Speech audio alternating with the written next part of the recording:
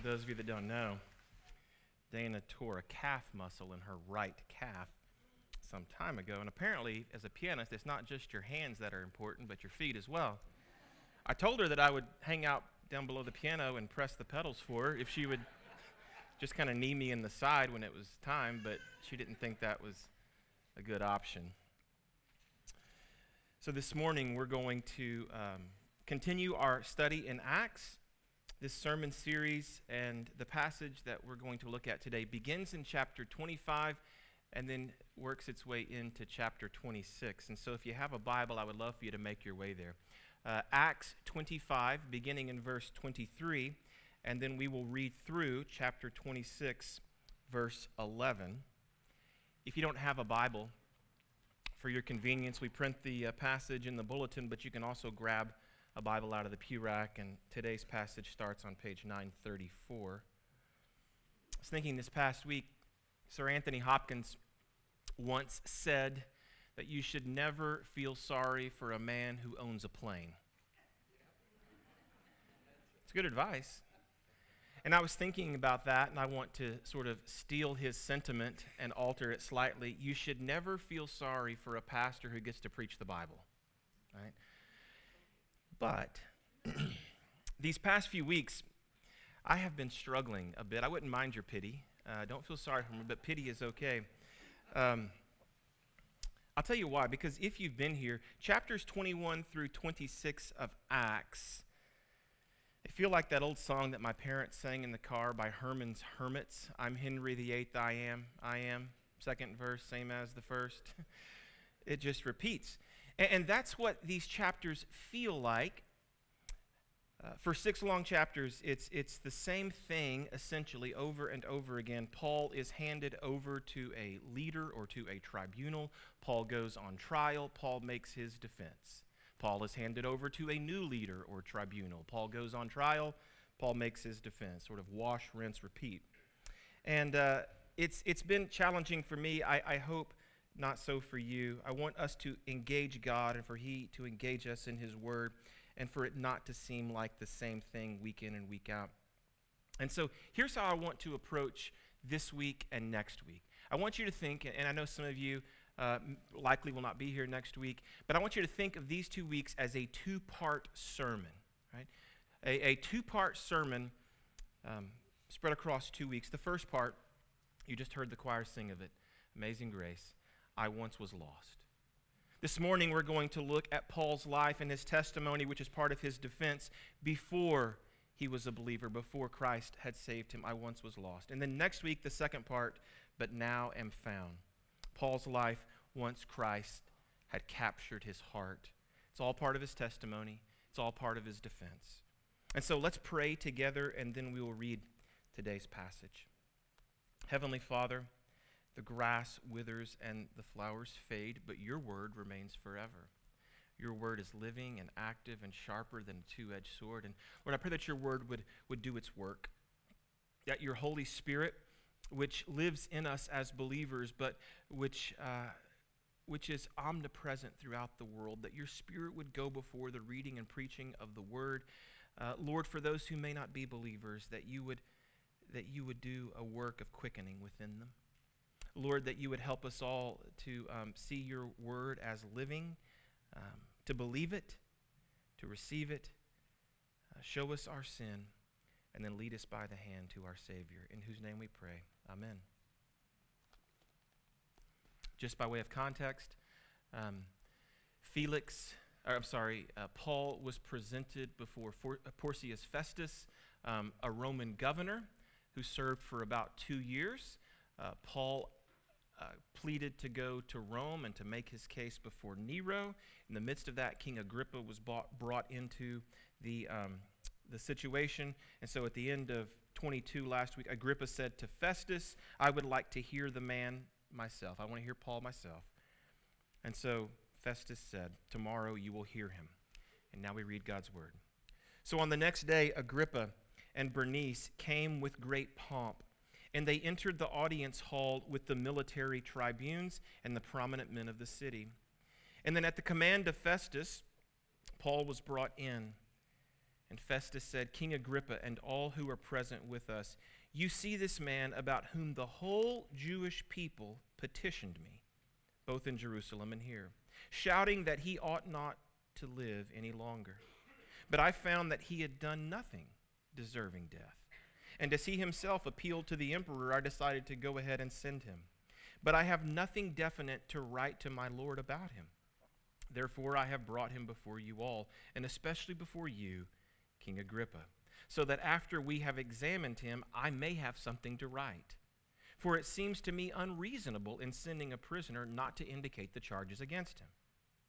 And so Agrippa said to Paul, you have permission to speak for yourself. Then Paul stretched out his hand and made his defense.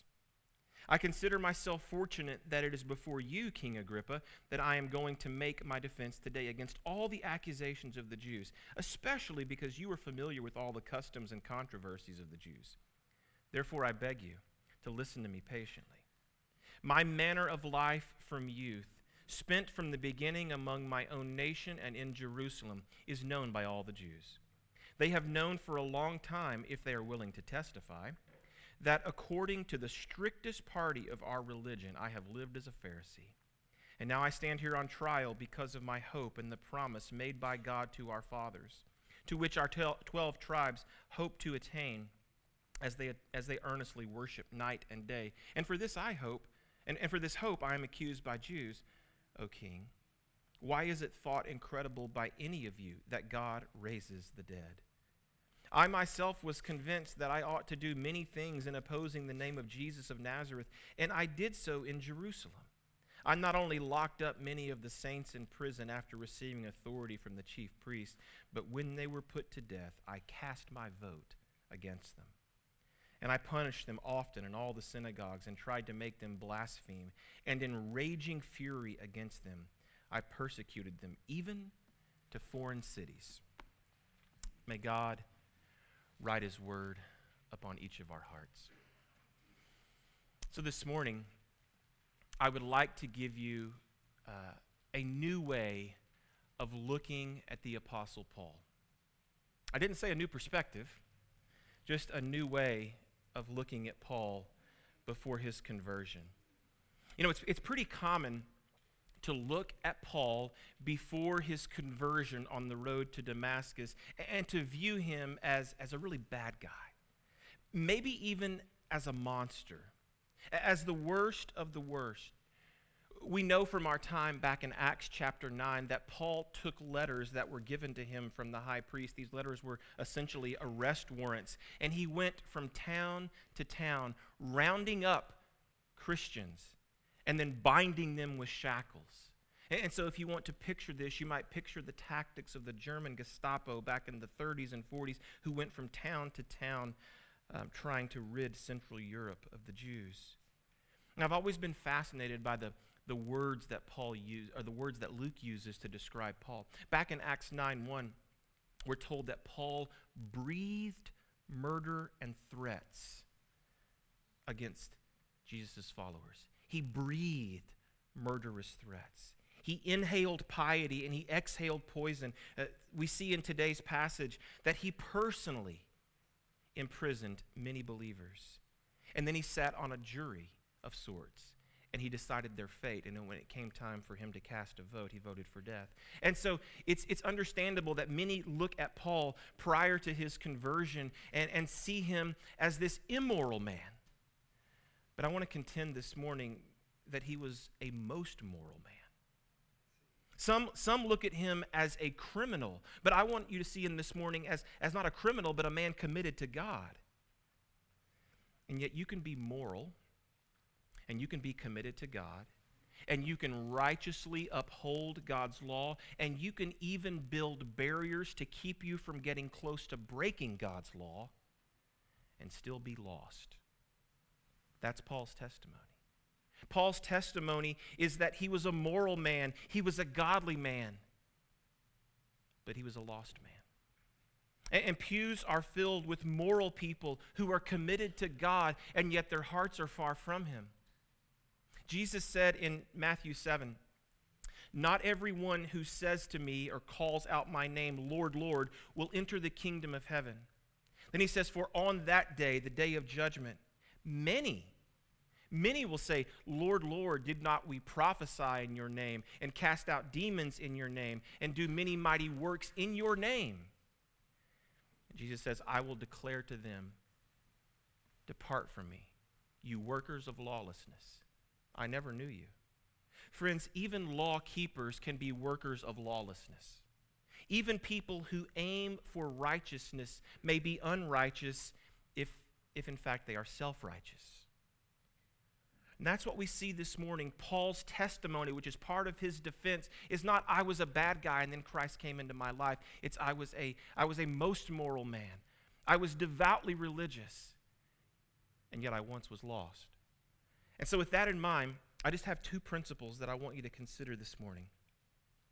First, I want you to consider that for Paul and for us, we may be innocent and yet guilty. You know, one of my pet peeves, I'm discovering as I get older that I have more of those.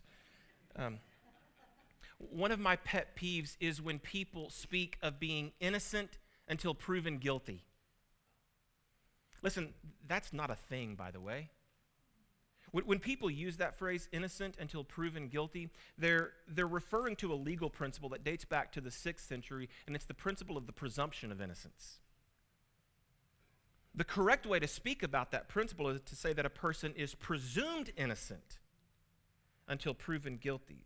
So, as an example, if I go out this afternoon and I rob the QT down here on the corner and then I'm caught, I'm not innocent until some prosecutor proves my guilt. I'm guilty from the moment that I commit the crime, but the state must presume that I'm innocent. But from the time that I commit the crime until the time that I am proven guilty, I'm still guilty. It's not like there is this sort of purgatory state where I've done the crime, but I'm not guilty until I'm proven guilty. No, in fact, I am guilty. My concern is not to give you a legal lecture this morning, but to help you see how many times we incorporate that mindset into the spiritual realm. Spiritually speaking, before God and his righteous law, we are not innocent until proven guilty. No, we enter this world guilty. Notice what Festus told Agrippa in verse 25. Chapter 25, verse 25. He said, I found that he, Paul, had done nothing deserving death. And then we see a couple of verses later that neither the Jews nor the Romans had anything solid enough against Paul from which they could even draw up charges. Paul was, according to both Roman and Jewish law, innocent. Even the murderous actions that he committed before his conversion, those were sanctioned by the high priest. And so we might look at his life, we might look at his actions as atrocities, but Paul was trying to do the right thing. He believed he was in the right. According to man's law, both the Jews who wanted him dead but couldn't even find anything to charge him with, and even the Romans, according to man's law, Paul was innocent. And yet, according to God's law, he was guilty. Festus said, I can't find anything with this man that deserves death. But Paul himself wrote to the Roman Christians years earlier that every single person deserves death. He said, for the wages of sin is death. And just a few chapters earlier in Romans 3:23, Paul quotes from the Psalms. He takes a few Psalms and sort of pieces them together, and he quotes from the prophet Isaiah, and he says, none is righteous. No, not one. No one understands. No one seeks for God.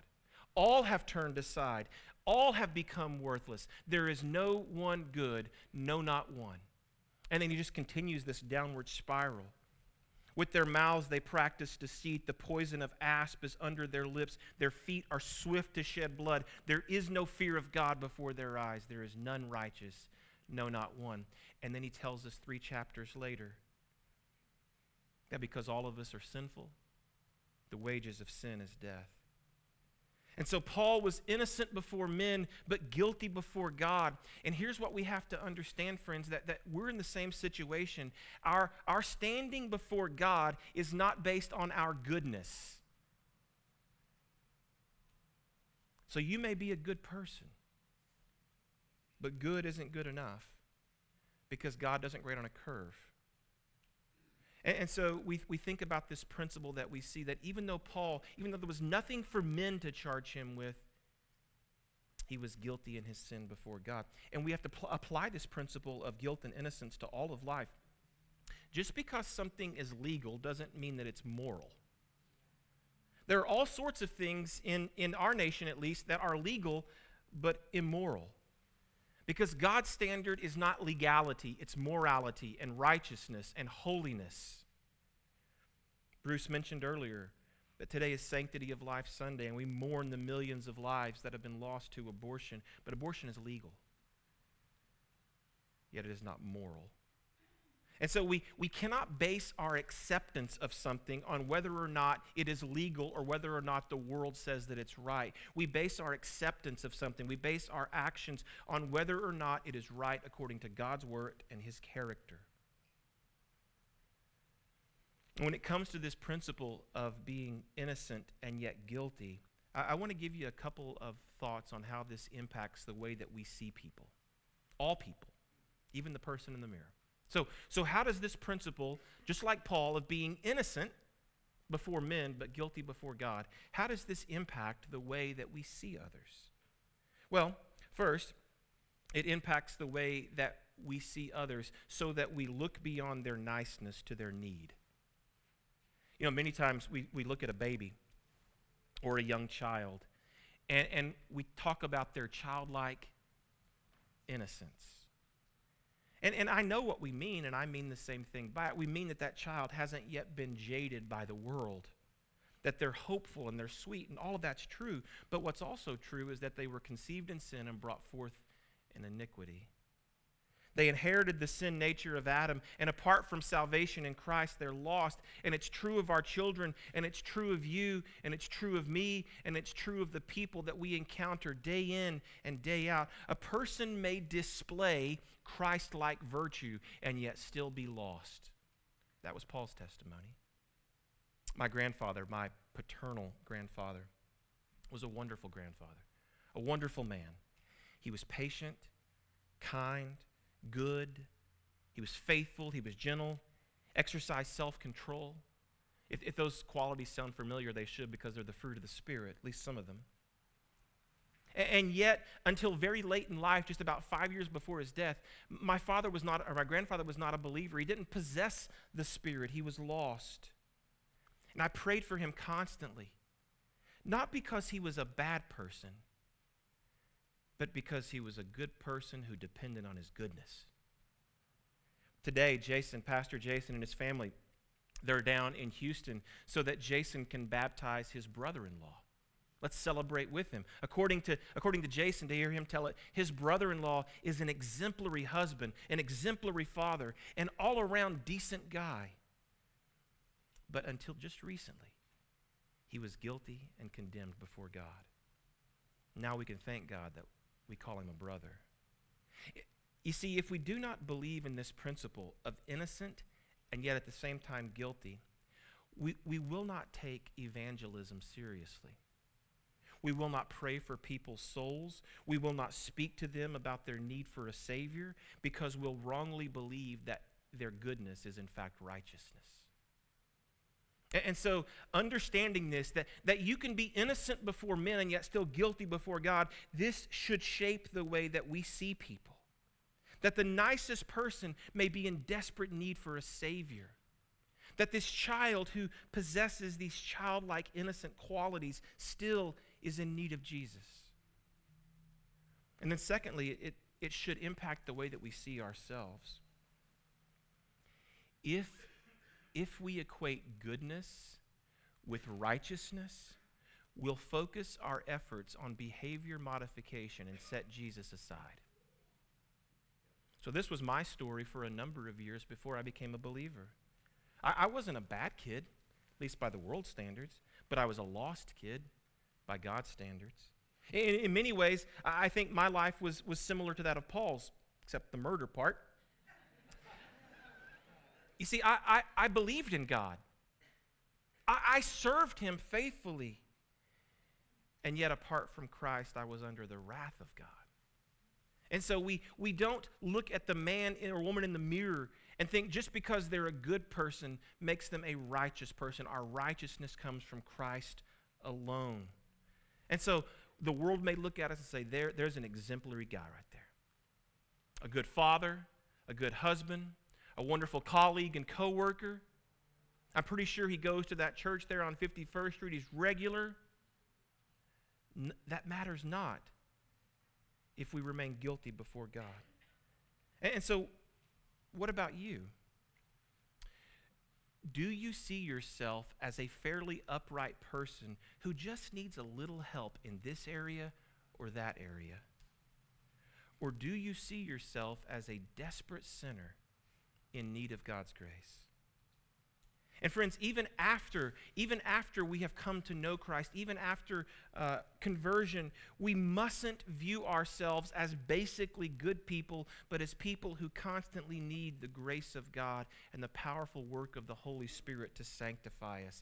And so, just like Paul, we may be innocent before men and yet guilty before God, and we have to recognize that. Here's a second principle.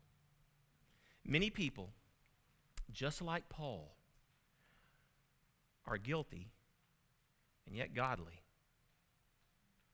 And the word godly, it means to be devoutly pious.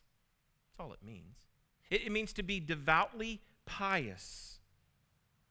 And piety can be a good thing, but piety can also be poison if it doesn't flow from the Spirit of God. I want you to listen. Don't turn there. I want you to listen to Paul's testimony in Philippians chapter 3. And the reason I want you to turn there is because I'm going to read his testimony, but instead of reading from the English Standard Version, which is our text, I'm going to read it to you from the New Living Translation, which amplifies, I think, the adjectives. This is Paul's testimony in Philippians 3. See if it resonates. We must rely on what Christ Jesus has done for us. We put no confidence in human effort, though I could have confidence in my own effort if anyone could. Indeed, if others have reason for confidence in their own efforts, I have even more. I was circumcised when I was 8 days old. I'm a pure-blooded citizen of Israel and a member of the tribe of Benjamin, a real Hebrew if ever there was one. I was a member of the Pharisees who demand strict obedience to the Jewish law. I was so zealous that I harshly persecuted the church. And as for righteousness, I obeyed the law without fault. I once thought these things were valuable, but now I consider them worthless because of what Christ has done. Yes, everything is worthless when compared with the infinite value of knowing Christ Jesus, my Lord. For his sake, I have discarded everything else, counting it as garbage, so that I could gain Christ and become one with him. No longer counting on my own righteousness through obedience to the law, but rather I have become righteous through faith in Christ. That's Paul's testimony in Philippians 3, and it's very similar to the testimony that he gives here before King Agrippa in verses 4 through 9. Very similar trajectory. Paul is standing before Agrippa, and he testifies to his piety. He testifies to his godliness. He said that from youth, from his earliest days, he was an upright, pious young man. He was committed to the things of God. He said, I lived as a Pharisee. And you know, we use that term pejoratively, Pharisee, Pharisaical. But according to Paul's understanding before he became a believer, that was not a bad thing. It was a really good thing. Pharisees were the green berets of the Jews. They were the elite, the best of the best. He was even convinced within himself that all of those violent things that he did in opposing Jesus were good and right. Paul was a good person. He was a godly person by anyone's definition of godliness. But he was guilty in his sin. Friends, do not equate godliness with righteousness. Do not equate personal piety with being born again. What we'll see next week, beginning in verse 12, is this transition Paul makes where he begins to talk about his conversion and his experience on the road to Damascus. But Paul says, even before that, I was godly. I was devoutly pious, and yet still guilty. And Jesus addressed this in my favorite parable, in Luke 15, parable of the prodigal son. Now, that parable is actually more about the elder brother who stayed home, the elder brother who obeyed his father, worked for his father, lived a pious life before his father, and yet had no meaningful relationship with his father. So the elder son said this, "Look, these many years I have served you, and I never disobeyed your command. Yet you never gave me a young goat that I might celebrate with my friends." You never gave. You never gave. That's where our godliness becomes misguided, when we substitute God's grace and his giving with our outward forms of godliness. When we rely on personal piety for blessing and happiness rather than rooting our happiness in Jesus Christ, from which personal piety should flow, we may be godly externally, but guilty internally. Now, I'm not saying that we shouldn't strive for godliness. I'm not saying that we shouldn't commit our lives to personal piety. I'm not saying that's wrong. But what I'm saying is that you may be the most godly person imaginable. You may read your Bible, pray every day, attend church every week, serve in a soup kitchen, give tithes of all that you possess, and still remain lost in your guilt. And if your testimony doesn't have a transition in some way like Paul's testimony, I don't mean it has to be radical. I pray for our children when I baptize them that they would never remember a day that they couldn't remember and recall Jesus and his work for them. We don't want them to wander away like the younger brother, but we don't want to turn them into elder brothers either. I don't want my own children to wander away and to waste their life on what Luke says is riotous living. I don't want that for them, but I'm desperately afraid that they'll become elder brothers, because in that parable, the younger brother is restored. The elder brother remains impenitent and distant. The church is filled with very devout but very spiritually dead churchgoers.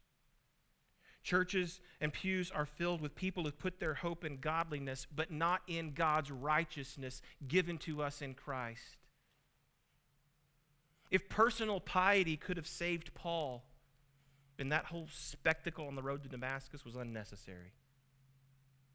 If your godliness could save you, then the Son of God didn't need to come for you and to live a perfect life in your place and to die a substitutionary death on your behalf. But he did, because your hope is not found in your godliness, which is simply personal piety. Not a bad thing, but can be. We're all guilty, despite how godly we may be. And so here's what I want to leave you with. When you stand before men, or maybe when you no longer stand before men, but when you are laid before men, and your days are done, people might say the nicest things about you. You may be innocent before men, but when you stand before God, will you remain in your guilt? And let me say to those of us who are believers, right? To those of us who are Christians, that our hope doesn't change once we put our hope in Jesus. That we don't depend on Jesus to get us into the door and then put our hope in ourselves to make it the rest of the way. When you stand before God, the only thing that you should be able to say is, "Nothing in my hands I bring, simply to thy cross I cling. Naked come to thee for dress, helpless look to thee for grace. Foul I to thy fountain fly. Wash me, Savior, or I die. Rock of ages, cleft for me, let me hide myself in thee." That was Paul's hope, to say, once I was lost, but not I found my way, but I was found. And we get to see the joy of that next week. Is that your confession, your testimony? Are you putting your hope in Jesus? Have you put your hope in Jesus? And if you are, let's keep running to him. Let's keep running to him day in and day out, never substituting our personal piety for his finished work, but always falling before him in faith. Let's pray towards that end. Heavenly Father,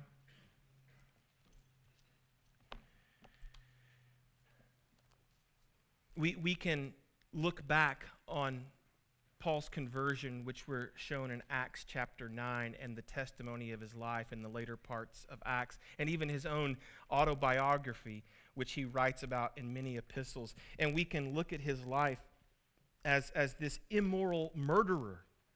But Paul didn't see himself that way. He saw himself as a moral, upright man. Not as a godless person, but as a deeply godly and committed person. And yet at the same time, he can say in the same breath, I was lost. There's no hope in that confidence. There's no hope for us if we look back and acknowledge our sin, but we put our confidence in ourselves. There's only hope when we place our faith in Jesus Christ. And so I pray for those who were here this morning who maybe have grown up in the church, or maybe they're relatively new to the church and the message of the gospel. Lord, if they're putting their confidence, like my grandfather did, in just being a good guy, a good husband, hard worker, faithful friend, but they've never fallen down and confessed faith in Christ, would you do a sovereign work of grace to save them? And Lord, for the many I know who are here this morning who are believers, their hope and confidence is in Jesus Christ, but subtly and over time, they've substituted their ongoing works for Jesus' finished work. They've substituted their own piety, which should flow from a justified life, for personal piety and acceptance before you. Would you dissuade us of that and help us always to run to Jesus, to take hold of him, to fix our eyes on him, as the author of Hebrews says, because he's not only the author of our faith, he's the perfecter of it. And so we'll ask your Spirit to do all of that. In Christ's name, amen.